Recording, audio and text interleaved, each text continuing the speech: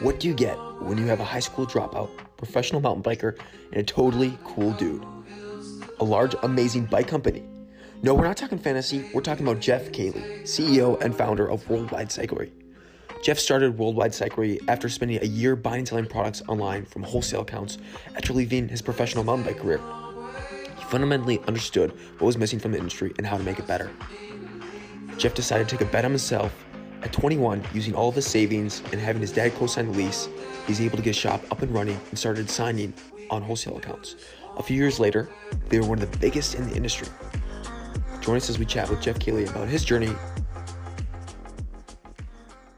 And we actually took it over from them, and like all the media guys here just figured out everything. So like, which we obviously don't use this mic. This is just at my desk in here, but we have like in our conference room when we set it up, they have like a whole big like Rode soundboard and everything. And then they have all the mics linked into that. And then like one dude with headphones on, and he's like messing with the audio levels the whole time.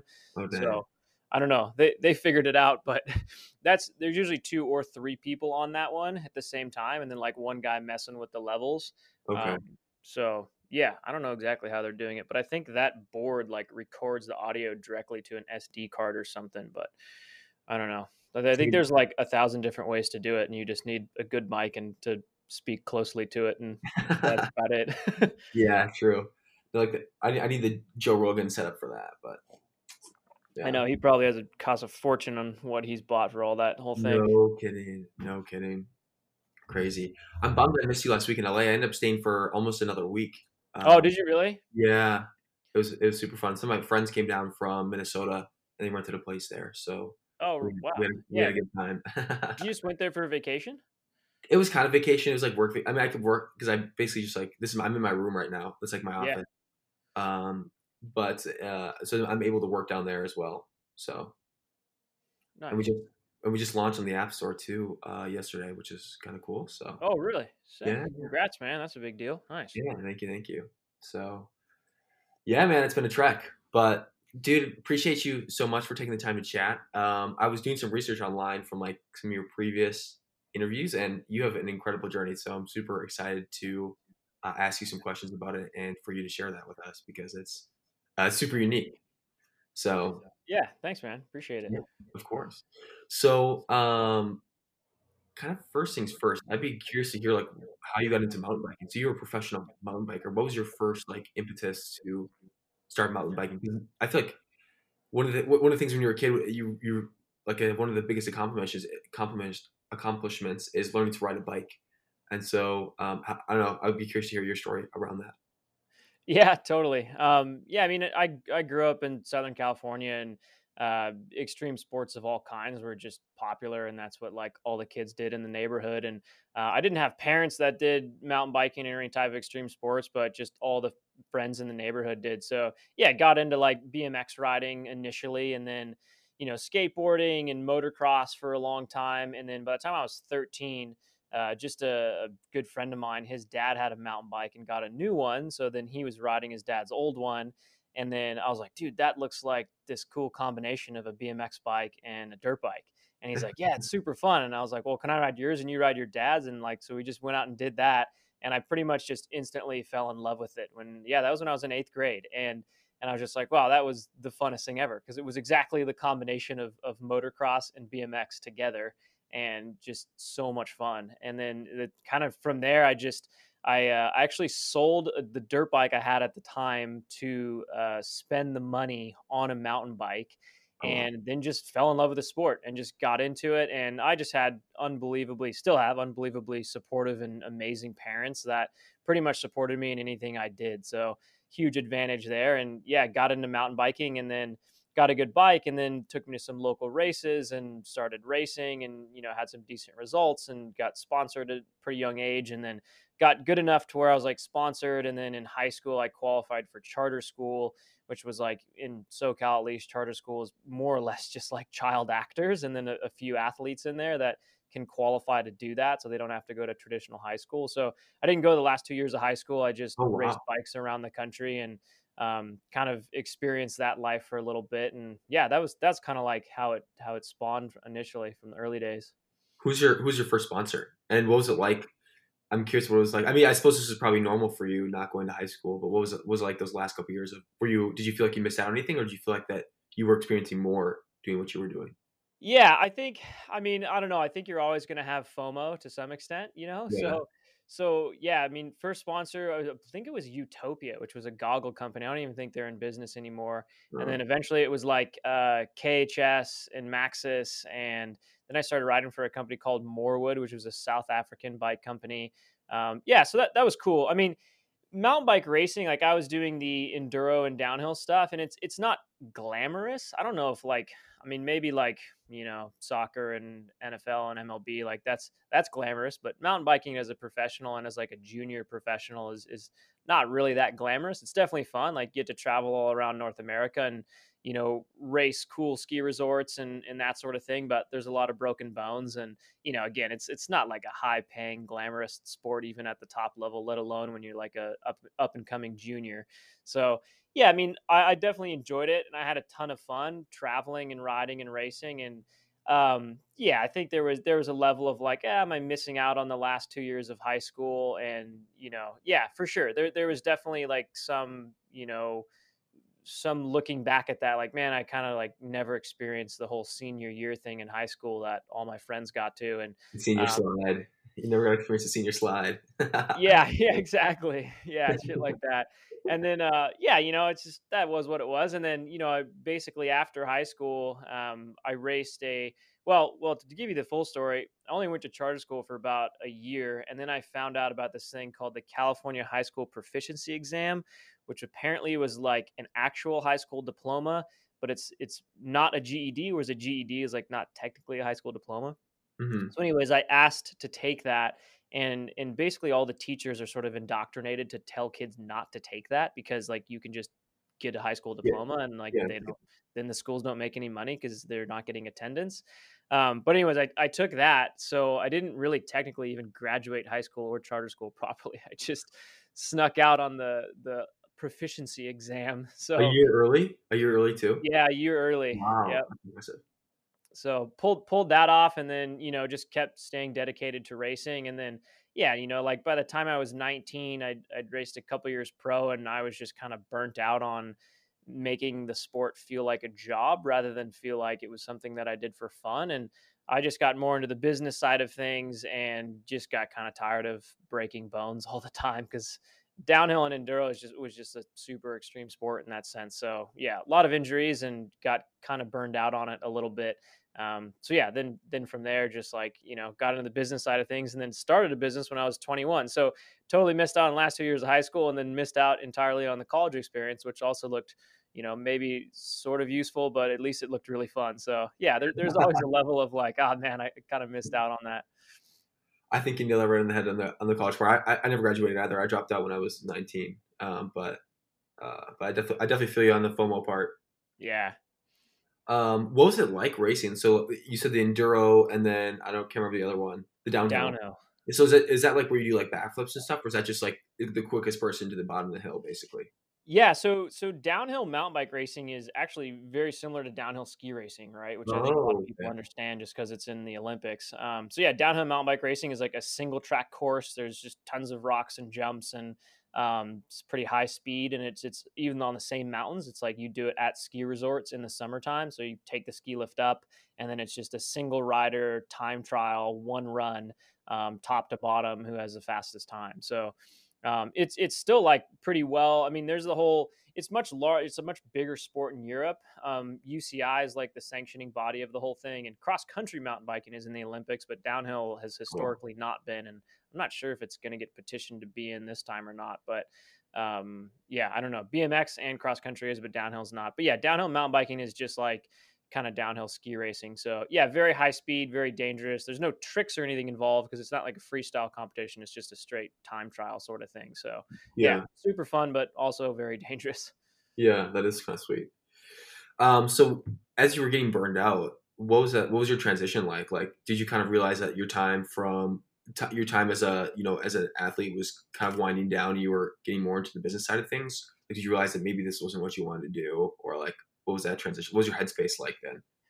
Yeah, that's a good question, because like as a kid, I was kind of caught up in like that's all I really knew was just racing bikes and having fun on bikes and traveling and all that sort of stuff, and kind of saw that as a career path. But I also always thought it's funny because I dated a girl in high school, well, like in high school age for a couple years, and her dad was actually a cool guy, and he would always pressure me. He's like, "Well, what are you going to do if this racing career doesn't work out, or you break your leg or whatever?"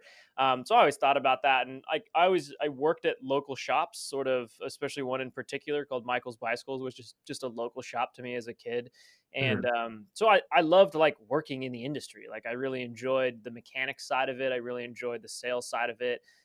So I liked that. So I always thought like, yeah, if racing doesn't work out, I'll just get a job in the industry because I love and enjoy the industry. And yeah, by the time I was getting sort of burnt out, and it was also a combination too of like I was at a level where I was like pretty good nationally, like top 10 nationally, but I probably wasn't good enough to like really excel on the World Cup stage. Maybe not. I don't know, but I never really took it far enough. mhm, So yeah, headspace wise, I definitely got to a point where, I just felt like the sport, the racing, what I was doing. Whereas in the earlier years, it was show up, it was a new location, it was awesome. It was like memorize this track, ride as fast as you can.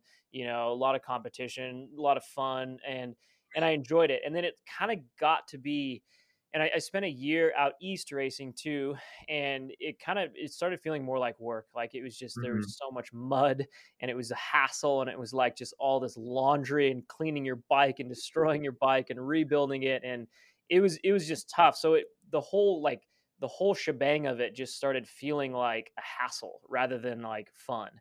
and mhm, and that's when I also started, that was like at age 19, 20, and I think a lot of people kind of go through like a coming of age at that point. I started reading some more books, and in the off season I also started I'd always been, so to recap, like I'd been selling stuff on eBay since I was a little kid, since I was like 10, 11 years old. So I was always like very entrepreneurial minded, and I would work at a local shop as a young teenager, and then like get parts at cost, ride them for a little bit, sell them online, whether it be eBay or forums or something. And so I'd always kind of been like doing businessy stuff, and I never really realized how like entrepreneurial minded that was until I yeah, looked back at it in my later years.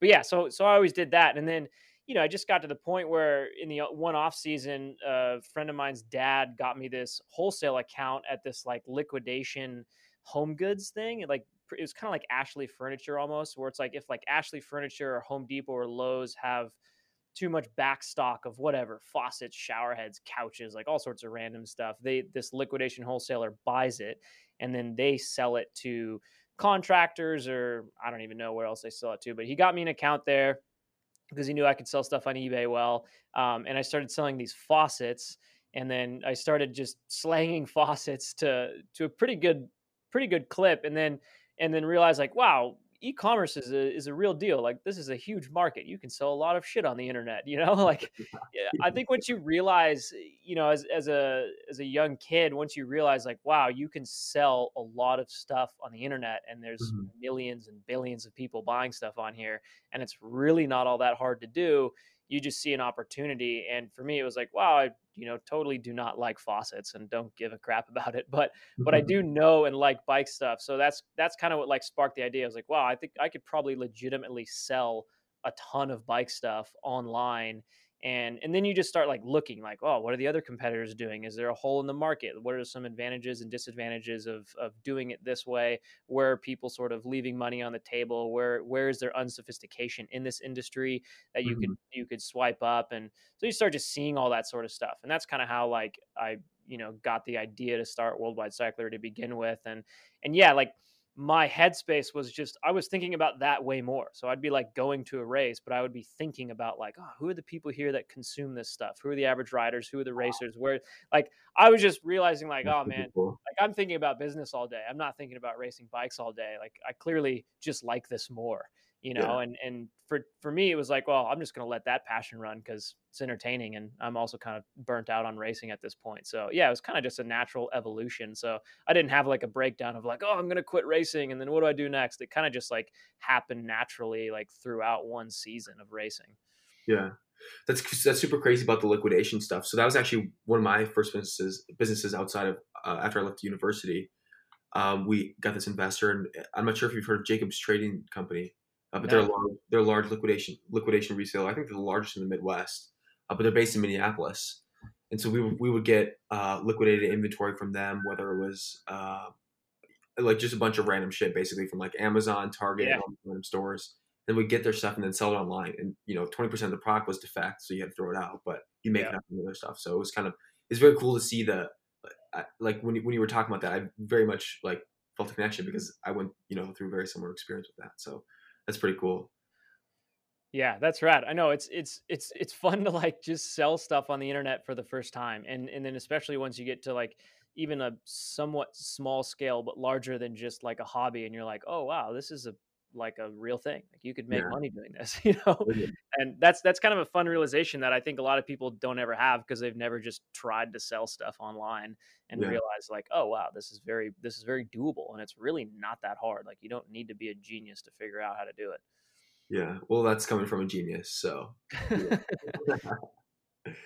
But yeah, so that was so when you first started selling, that was kind of your lead into worldwide Cyclery. What was the opportunity that you realized? I know you kind of touched on it briefly, but maybe going more in depth to the opportunity that you saw to kind of take over the market, like you guys have Yeah. done. Yeah, absolutely. So the way it evolved, it was like once I kind of realized, wow, there's real scale, and it's just like there's validity to this idea of selling things on the internet. Then I started really researching the bicycle industry in specific because like that's what I knew and enjoyed and had the most knowledge about, and thought, man, if I'm going to try to build an e-commerce business, I'd love it to be in that industry because I know it and love it. Um, so I just started doing research. So I spent a year literally just planning. So I spent a year still working at that same local shop, and as I worked there, that was like a really great mom and pop shop, super nice owners, and the owner's like, it's like owner operated. They do a great job at their business, but they're not like full of business acumen, and they're not trying to take over the world per se. They just want to have like a good local small business, which is totally cool. Mhm. And they're older, so they were certainly not interested in selling stuff on the internet, like I was. But I asked the owner there when I worked there. I said, "Hey, I think I could sell a lot of stuff online. Do you have any interest in this? Blah blah blah." And he's like, "Nah, but you can totally do it, and you're welcome to buy stuff from our wholesale accounts and sell it on your own time." And I was like, Oh, "Oh, thanks." So like that was it was a huge win, right? Huge win. So I would work there throughout the day. And then I would buy stuff from their wholesale accounts just on my own credit card. Then I would go home after work and I would post that stuff on eBay and forums and whatever, and then I would sell it. And so I spent a year doing that. I spent a year like just testing the waters, like really understanding what the hell's going on, who buys this stuff, how do you ship it, what countries buy this sort of stuff, what states buy this, who are the key distributors that I need to work with, the key brands that matter, what are the barriers to entry to the whole thing. Like is really just learning the industry. mhm. And that's where I think everyone's in some type of industry. Like we all work in some type of industry. The more you can learn it, the more that gives you the ability to see opportunities. I mean, shoot, you're a spitting example of that, right? Like you Totally. learned the gym industry after you saw a huge opportunity and charged ahead with that. So Absolutely. yeah. So same exact thing. I learned the industry. I better understood sort of the flow of product, who the distributors were, all of that sort of stuff, and spent a year just studying, researching, thinking, and then finally like dove in and said, all right, like because the key barrier to entry for me was you had to have a physical retail store in order to get accounts with all these brands and wholesalers. Mhm. So after I was really confident I could pull it off, that's when I opened up the first small retail store, and that was sort of the birth of Worldwide Cyclery. And yeah, super small scale. It's basically me by myself, occasionally recruiting friends to help with odds and ends things, but it was me by myself, just like posting stuff on the internet, getting wholesale accounts lined up, figuring out how to sell the stuff online. And I was 21 at the time, so it was very small scale. And yeah, the opportunities I saw like throughout that year of research really were it was a couple things, right?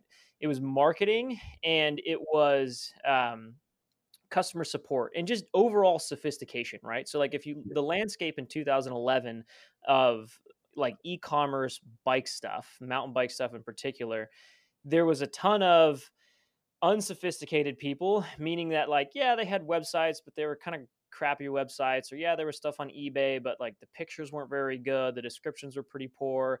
There was no clarity on like how it would ship, how quickly you would get it. There wasn't any like valuable help, like because there's a lot of technical products, and it's like, well, how does this fit? How does this work? Like, why should I buy this one over that one? There was like a ton of like lack of that in general. No like proper marketing, no good branding, no good marketing from any of these companies. Like there were some staples that were around, but they were pretty much just around because they were like the only people that sold it, right? So like when you googled stuff, you would just end up buying it from them because they were it wasn't very many of them, and they were just unsophisticated because they just didn't have much competition at the time. So to me it was like, well, there's a huge opportunity. We can just operate more sophisticated, operate with better marketing, operate with just much better everything, customer support, branding, clarity on shipping times, like all the stuff that now is much more commonplace in our industry and e-commerce in general. But Mhm. even 10 years ago or 9 years ago, it wasn't, right? 9 years ago, 9 years ago, most people were still afraid of like, oh, I don't want to put my credit card on a website, Yeah. like, Mhm. so it's changed a ton.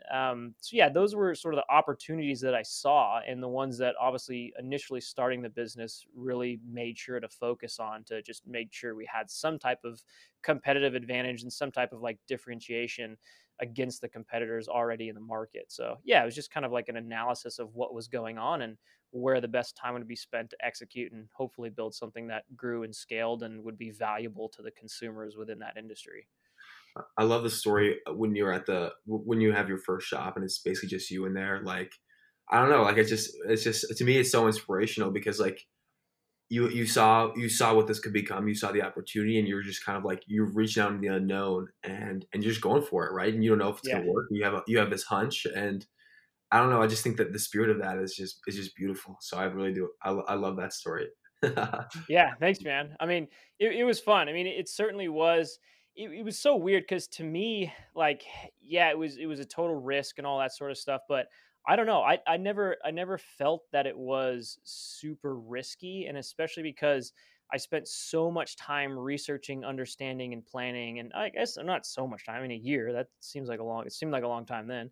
And then I just had backup plans out the wazoo, right? So like that building, the lease on it was $1,500 a month, and my plan was if it failed, and it really just wasn't working. I was renting a room at the time just with some other dudes in a house, and it's typical stuff you do in your early 20s. And I was like, well, I'll just sleep in my truck if this doesn't work out, so I don't have to pay my rent. And then I'll just work at this other job and just pay the lease from this other job. Like I had all this backup plan sorted out, like in case it all failed. So I, Yeah, it wasn't like I just went into it with like guns blazing, full confidence. To some extent, like I knew what I was doing, but to a large extent, I also didn't know what I was doing, yeah, or didn't know if it was going to work. But I knew that like at the end of the day, like it's just money, right? And it's like mhm, if it doesn't work, I'll just work this other job to pay the lease off until the lease expires after 12 months, and then I'm back to square one and whatever. So I don't know. To me, it was like just a fun, worthy risk worth taking. And I certainly did not realize how big it would get over the following 5, 8 years. I just kind of thought, oh, I hopefully can make it work and be successful and not have to work for someone else. And my goal then was like, I'm gonna like sell X amount of stuff and like hopefully make like 60 grand a year. I was like really pumped on like just doing that. Like yeah. I didn't even think about like where it could go, what it could end up being, like how many people it could end up impacting, how many employees we'd have, or like the revenue it would eventually. Like, I didn't know any of that. And when I started it too, like I dead serious did not even know what a P&L or a balance sheet was. Like I didn't even know. I just like was like just doing shit on like I pretty much invented a balance sheet on a spreadsheet, and I called it a total capital minus debt. And then like later realized like, oh yeah, this is like basically I just like invented a balance sheet, which has been around for a million years and just general business accounting. But I didn't know, and so I just learned Yeah. all that shit along the way. So Yeah. yeah, no excuses for anyone. It's like, oh, I really need to learn business before I start it. Like, nah, you could still start it and just wing it, and learn as you go. So Well, I feel like you're so much more open to like maybe being in that non-expert state to be like a neophyte, like you're super new. But most people, for whatever reason, they're not willing to do that, right? They're for fear of like how they'll look from other people or if they fail. And like for example, you talking about like you sleeping in your car as your backup plan. Like most people would not be willing to go that far. You know what I mean? So I think yeah. that I think that's why I don't know. I mean, that's why entrepreneurs I think are valued as they are in societies because they're willing to do and go to places that most people aren't, which is kind of interesting. But Yeah, yeah, that's true. Yeah, that's a good point. Yeah, I mean, for me, it was like I don't know. I just I didn't really care too much about what other people were thinking about what I was doing, because frankly, most of them didn't understand it. Most of the people that like locally and friends and all that sort of stuff, like they didn't even understand what the hell professional mountain biking was or if that was even a real thing. So I was like, what, I was kind of used to it at that point. Like, oh, that's what I was trying to do. And people were like, you can make money racing mountain bikes. And I was like, yeah, it's like sort of a career. But I was like, I don't know. At that point, I was like, whatever. Like, no one, I don't really care to explain myself. I'm just going to go try this shit and see if it works. And I yeah, mean, man, at that age too, like everyone else that I knew was just getting hammered drunk, 4 nights a week in college partying. So like those friends were all checked out doing their thing. And I was like, yeah, I'm just going to try and start this like online bike shop and see what happens. yeah. Do you think that naivete that you had when you like started it really helped? Like, for example, like you didn't know how to do your P&L, and you didn't really have like a business plan. At least it seems like to build this into a big business, you were just kind of focused on providing the best experience to the people that you had. Do you think that was a big advantage? um, it's an interesting question.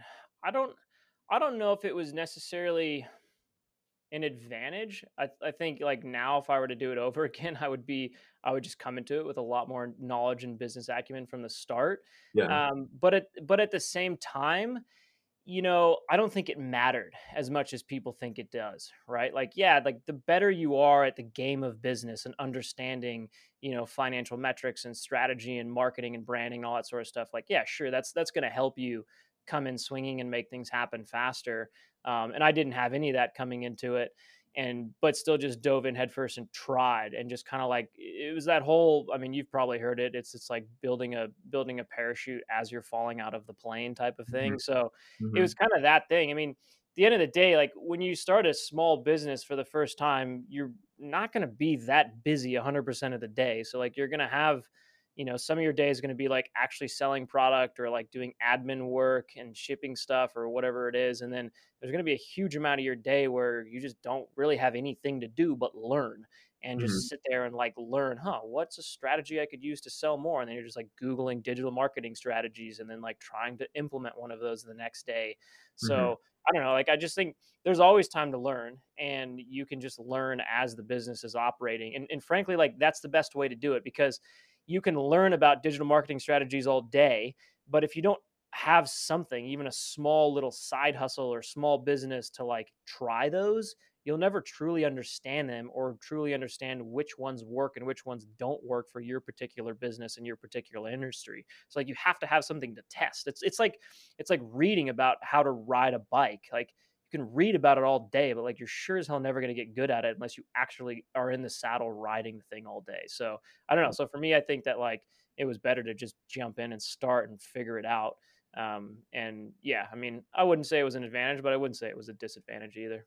Yeah, I totally agree with that. And even I feel like at times I'm guilty of that too. Like where I'll read about something and I won't necessarily act on it. And even though I have the platform to, I feel like that's something that I could continually get better at. Is just like acting on things that I learn about. So Yeah, yeah, that's a tough one. I mean, that's a huge thing is like constantly learning and then actually like implementing that knowledge and testing stuff. I think that's another key thing that a lot of people sort of miss out on in life and especially in business.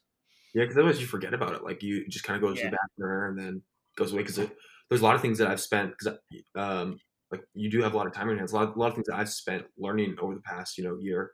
I think like some of it I've actually forgotten. It's been really it could be useful things at certain times. So yeah, that's moving forward. That's definitely something I know personally I need to work at. So, but yeah, so you started Worldwide Cyclery. What was the first couple years of growth like for Worldwide Cyclery?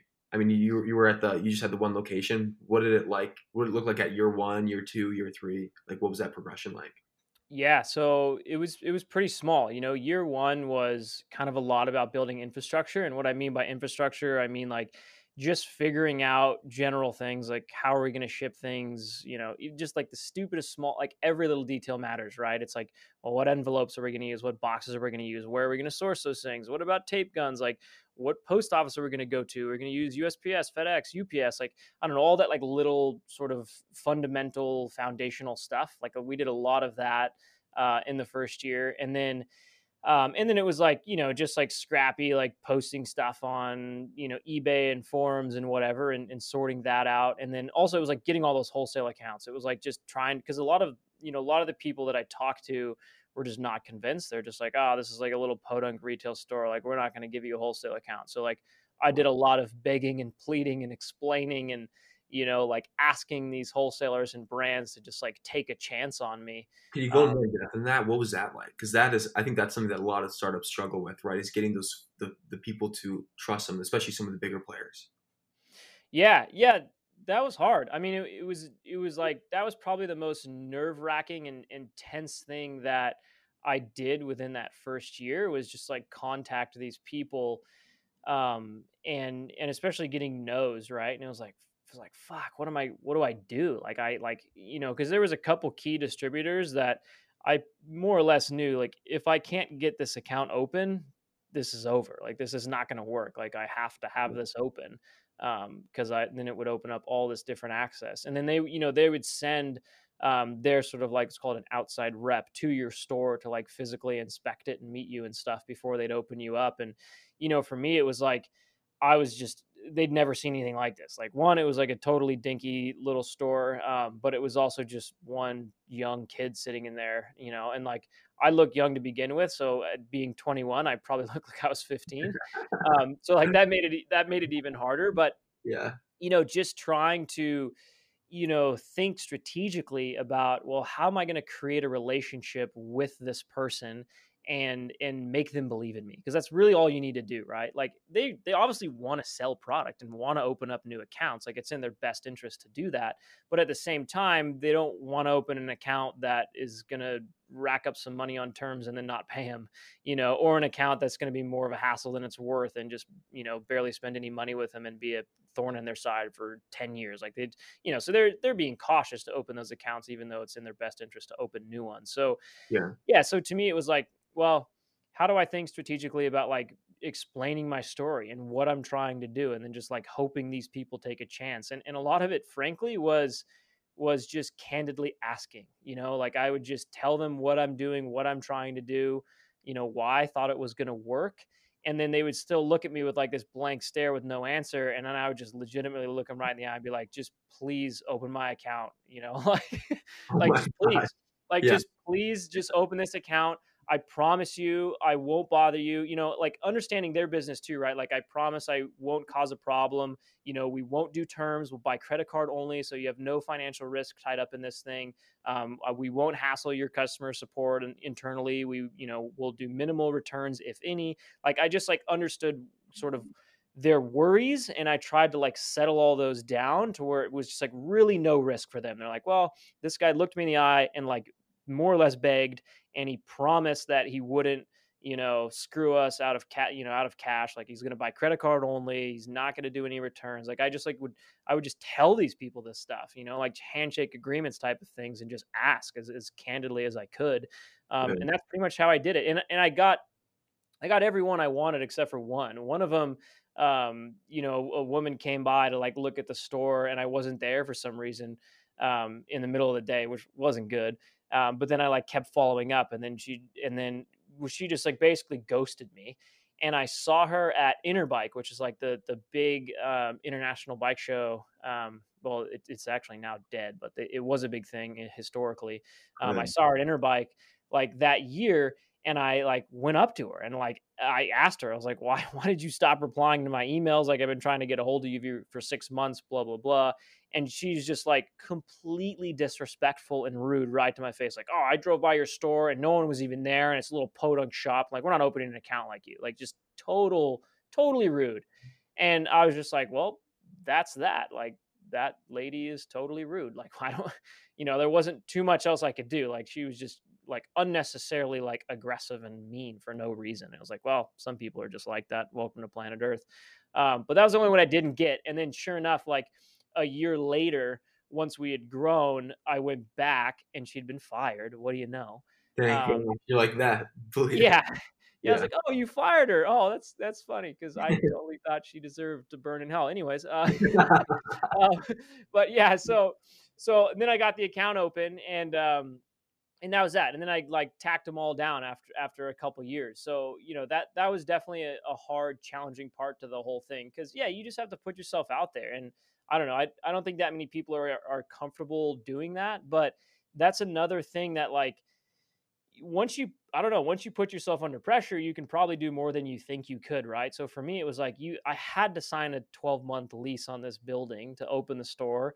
And like I had to make it work. Like I didn't really have a choice. And again, unless I wanted the whole thing to fail and lose money and sleep in the car and pay it off, I was like, I gotta make this thing work. So I just begged and pleaded and just like tried to build rapport with everyone that came in from those wholesalers and those brands and tried to make friends with them and again just like asked them candidly, tried to like calm their worries that they had and like try and like minimize the risk that they had for opening like a young small sort of like unknown account like I would have been for them. So Yeah. yeah, so I just went for it, and yeah, most of the time it worked out. I got a lot of hesitation that I pushed through and I only got one totally rude mean person and that was that, so it wasn't so bad. I'm glad you shared that because I feel like I'm kind of at that stage right now, like where my accounts are the different studios and gyms that we're going to try and sell them on our service. So Yeah. to hear your story on that.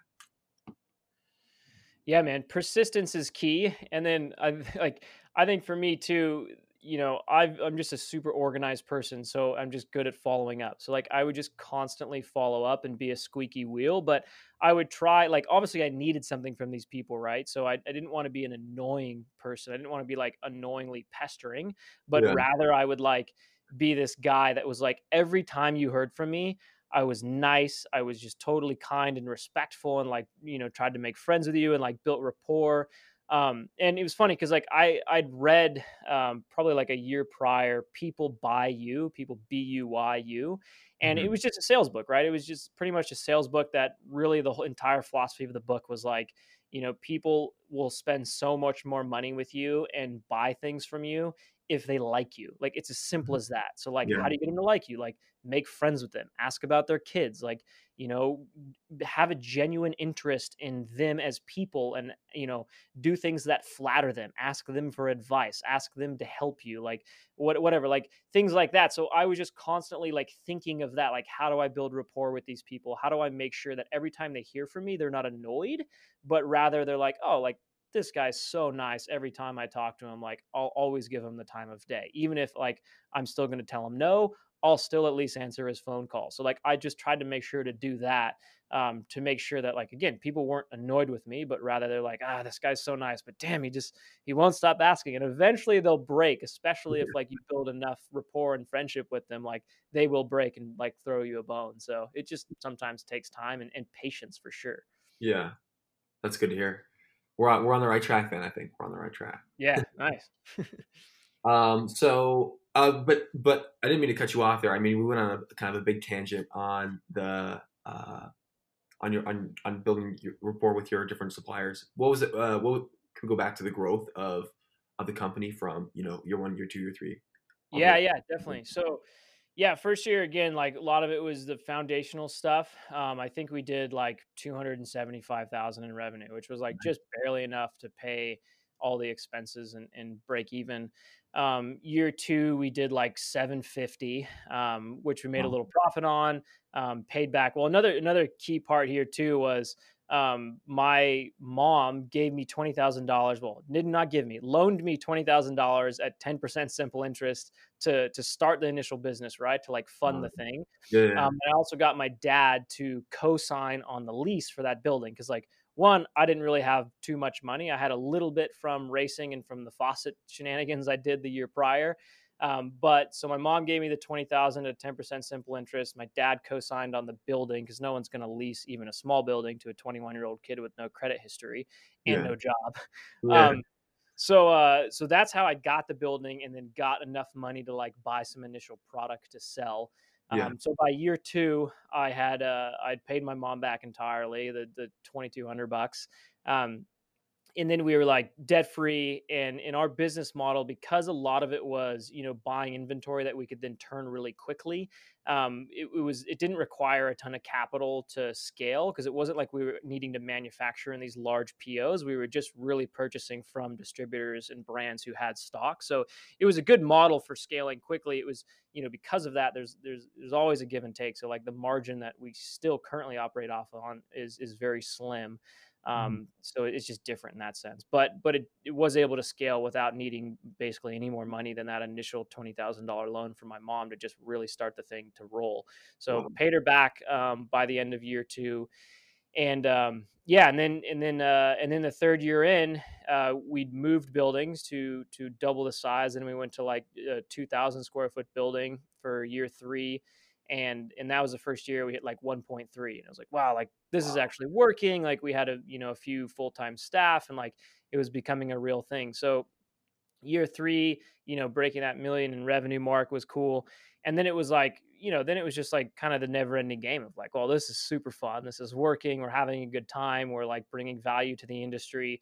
What else can we do? Like, how can we scale this? How can we continue to make it be fun and operate efficiently and, be of value to people and mountain bikers, throughout the globe. And so, yeah, then we just kept pushing on it and trying like different things and building out sort of our tech stack, just using a bunch of different SaaS products all linked together to have good, effective like inventory management and offer certain products that we could sell and blah blah blah, and just do different merchandising. And so yeah, so like that was kind of how the first years, then spiraled into, by year like four, it was very different, right? Like there was a handful of people full time, and it was kind of on the path to growing a lot more and getting more sophisticated and becoming less of like a dinky small business at that point. So yeah, that's how like the first few years went. dang. And now you're just a kid in the sandbox playing, right? Like the company's growing, like things are going really great, and you just kind of I would imagine like it's still pretty hard, but it's probably more fun now, I would think.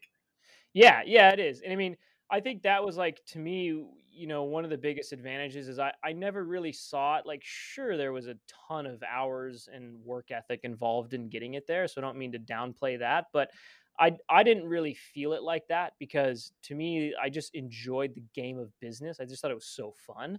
Mhm. And I also just enjoyed the industry, right? Like I knew what products I was selling. I liked the products that I was selling. The people that I hired were also into the industry and easy to relate to. So yeah, so it was just the whole thing was fun, like yeah, there was like some stressful times here and there, but I really don't have like there's plenty of other entrepreneurs that have much more like rags to riches or horror stories as they scaled their business, but I really don't have those. Like yeah, there was a lot of hours and effort and thought and intentional focus that went into the whole thing, but at the same time, like we were just having fun, and the whole process was fun. And to me, like that, I just felt that was a huge advantage because like it was, I thought about business while I was in the shower because like I liked it. It was fun. It was enjoyable. It was like this crazy, challenging puzzle piece of a fun game that I just like to play every day. So it certainly never felt like a quote unquote grind. It never felt like I was pushing a rock up a hill. Like it just felt like Yeah, competing. It was just fun. It was just a game that was enjoyable to play and just kept chugging away at it. dang. That's the best mentality to have going into it. Like I remember back to my competing days when you're really in love with it, enjoy it. And I think it's something more getting into now. I think for whatever reason, I think for whatever reason when I started this, it maybe wasn't so much that the case, but I think now more so it is where it's much more of the competing mentality, and like the same feeling that I get when I was running, like where you get up, Yeah. you're just so excited to get to work and to build. And I think it comes as I think as the company grows, I think it becomes more clear and I think more fun. Yeah. Yeah, I agree, man. Yeah, it totally does. I mean, I think like you can look at any stressful situation that way, right? Like, is this Mhm. overwhelming and daunting and just like weight on my shoulders, or is this just like a fun challenge that like I can conquer ambitiously with a smile on my face? Like, those are two very different mentalities and True. perspectives, and Mhm. one of them's a lot more enjoyable way to live life than the other. You're 100% right. Yeah. So what's next then for Worldwide Cycling? What's the next mountain that you guys are looking to cycle up? Yeah. So, so where we're at now, we're close to 50 people now. We Wow. still have a location in California. It's a lot larger now. We have a location in Reno, Nevada, and then one also in Pennsylvania. And they're all spread out mostly as retail stores, but also for logistics reasons. So it's changed a ton. It's grown a lot, and now we've done a lot of media, and we've seen sort of the value and the fun of YouTube and Instagram, and like really capturing our audience and the enthusiastic high end mountain bike sort of demographic, and what that rider likes and enjoys. And we just had a lot of fun with that, and like we're enjoying like our brand like kind of resonates with the word fun a lot, and it Mhm. should, because it's the mountain bike industry, right? So like you Yeah. shouldn't take yourself too seriously. Like we're nobody needs a $10,000 mountain bike, and but they sure are really fun to ride. Yeah, yeah. So yeah, we joke around a lot on social media and have a ton of fun with that. And like just our big thing now is just like supporting mountain bikers having fun, and that's what we sort of do every day. And we're enjoying it. That's a good time. And sort of the next thing for us that we're targeting now, and this is kind of a natural evolution for any like retailer that gets to a certain scale, they start realizing the disadvantages of selling other people's products, retailing other people's products, and wanting to own their own. So that's kind of the route we're going. We just a little over a year ago acquired a mountain bike apparel brand called Kettle Mountain, Mhm. and sort of we're building that out right now. And I'm actually ambitious to like push that, not necessarily to be a mountain bike gear brand, but to be very like cross functional, just like an outdoor brand. So like has some good mountain bike pieces, but pieces that work on the bike and off the bike, and hiking and rock climbing and just general travel and adventure wear. Yeah. So yeah, that's kind of like where we're focusing a lot now, just because we're seeing like building out a direct to consumer apparel brand can fit with all of our same core values. It can, it'll resonate with our same audience that we sort of have engaged and captive right now. And it'll just be another fun thing to do that will be more vertically integrated, because like we'll actually control the supply chain and control the pricing and who sells it and all of that sort of stuff. So yeah, so we're sort of evolving into that route of just like starting to build out our own brands on top of running like the sort of media outlet that we have now and the retail outlet that we have now. So yeah, continuing to just like grow and evolve the whole thing, and just constantly look at what are the strengths, opportunities, weaknesses, and threats in this business, right? And like how do we mitigate all of those weaknesses and threats moving forward, and like how do we adjust our strategy to make sure in 5 years we're in an incredibly healthy place, and remain just focused on what actually works, and gaining more control of our business in general and how sustainable it can be. And that's a big part of that's just like being more vertical, right? Like Yeah. controlling your destiny more by owning the brands that you sell rather than just retailing other people's product. Totally, like the Amazon of the cycle world, right? That's the kind of vibes I'm getting. Yeah, yeah, a little bit. I mean, Amazon did the same thing, right? I mean, I think Mhm. honestly, the more you dig into like any retailer, they all do it, right? Like they all get to a certain Oh, size and yeah, you're scale. right. Like Yeah, Target, and then Walmart. they all start doing, and some do it differently, right? Amazon's an interesting case. Like you look at like pharmacies, right? Like they're gonna have their, generics, and their house brands. And then you look at Amazon. Amazon's kind of done both, right? They have like Amazon Basics, which is obviously almost like a generic in anything, Yeah, batteries, trash cans, shorts. Like they just sell everything under Amazon Basics. And then yeah, they own like a bunch of other brands that they don't even disclose publicly they own, but like, well, you can figure it out more or less. And they're like more higher end boutique brands that like you would never think Amazon owned or know, but they do. So Amazon is an interesting case like that. Whereas most retailers like Whole Foods, Walmart, whatever. They kind of have like their house brand and they try to like just mix it in next to their other products that they sell. So, yeah, I mean, Sure. every retailer goes that route to where it's like, well, how do we control our destiny more? We want a larger margin, we want more control of the supply chain.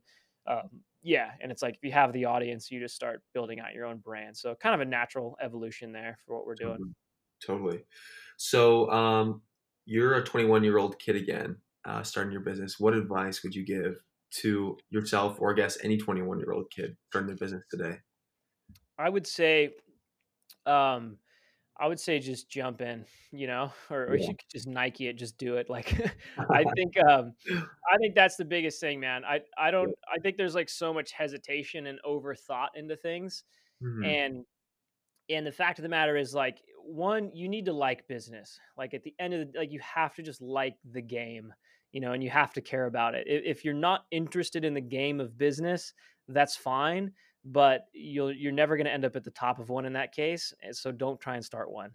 That it's as simple as that. But if you do like business and you're interested in entrepreneurship and you're interested in like everything that's that entails, then just jump in. Like, even if it's something super small or a side hustle, like that is the best way to learn. Cause, like the analogy I said earlier, business to me is like, in that sense, it's like riding a bicycle or like playing any hard sport, right? Like you Mhm. can read about it and theorize and think all you want, but until you actually just like do it, like that's the only way you're ever going to learn how to do it. So just jump in and try something, even if it's something totally small, even if it's just like finding a way to be, build a small media outlet and be an affiliate for something. Like, I don't know, anything, just like jump in, and like that's how you learn. It's as simple as that. And like that's not only how you learn, but it's also how you like self-observe yourself and be like, well, do I like this? Like, am Mhm. I having fun playing this game, or do I feel overwhelmed and out of my element and just like overly stressed out? Because if that's the case, then like you're probably, I mean, being an entrepreneur is like endlessly more challenging and complex and stressful than just sort of being employed. So, Totally. so don't overweight that. It's not for the faint of heart. And like if you love it, it feels totally fine and comfortable, and you have a good time playing the game. But if it feels overwhelming and you're just like pulling your hair out, then like yeah, you should probably just go be employed by someone and make a good career that way and go climb the corporate ladder if you want, or whatever. So yeah, that's kind of my advice, man. I mean, I think a lot of people have, that I've talked to over the years, especially younger kids that ask about it, and it's just like, just try something, like just anything, like just stop sitting here theorizing and thinking. Like if you're remotely interested in entrepreneurship and business, just try something, anything. And even if you lose like 10 grand, like who cares? You can just make 10 grand again over the next several years and pay yourself back if it doesn't work. But you might Yeah. end up building a multi-million dollar company and being like, wow, I'm Totally. really glad I just tried that. Totally. Totally. Well, Jeff, we're reaching the hour mark, so I definitely want to be respectful of your time. Really appreciate you coming on and sharing your journey. That was so much fun. Super cool to hear like the early days. I love hearing the early days of companies because I mean, guess one, because that's kind of where we're at, right? We're in Yeah. the very early days, and it gives me hope, and I find a lot of inspiration from it. So and I think a lot of people who listen to this will as well. Yeah, cool. Yeah, I hope so, man. I'm curious to see, your audience feedback on this, and especially as your podcast grows. And I love these kind of podcasts too. Like even like how I built this, dude. Like listening to the early days of these huge companies from the founders. It's fun. It is enjoyable to hear that stuff. Totally, totally, dude. Thank you so much. That was freaking awesome. There shouldn't be too much editing, so I'll get this out pretty quick. And Cool. sharing on the socials and all that kind of stuff. So Yeah, nice, man. How's the podcast going? You just still getting good feedback on it, and yeah, no, think it's a useful thing? it's slowly picking up steam, which is nice. So yeah, I mean, I think, and the thing I'm most excited about is like on a multi-year time horizon. Like I'm gonna be so excited to look back on this in a couple of years when when we're much bigger. If we're fortunate enough to be a much bigger business, which I think we Yeah, will. And just kind of hear my conversations and where it's my virtual diary. I feel like, and I yeah. think it's like the virtual diary of other people I chat with too, just to kind of think where my headspace was at.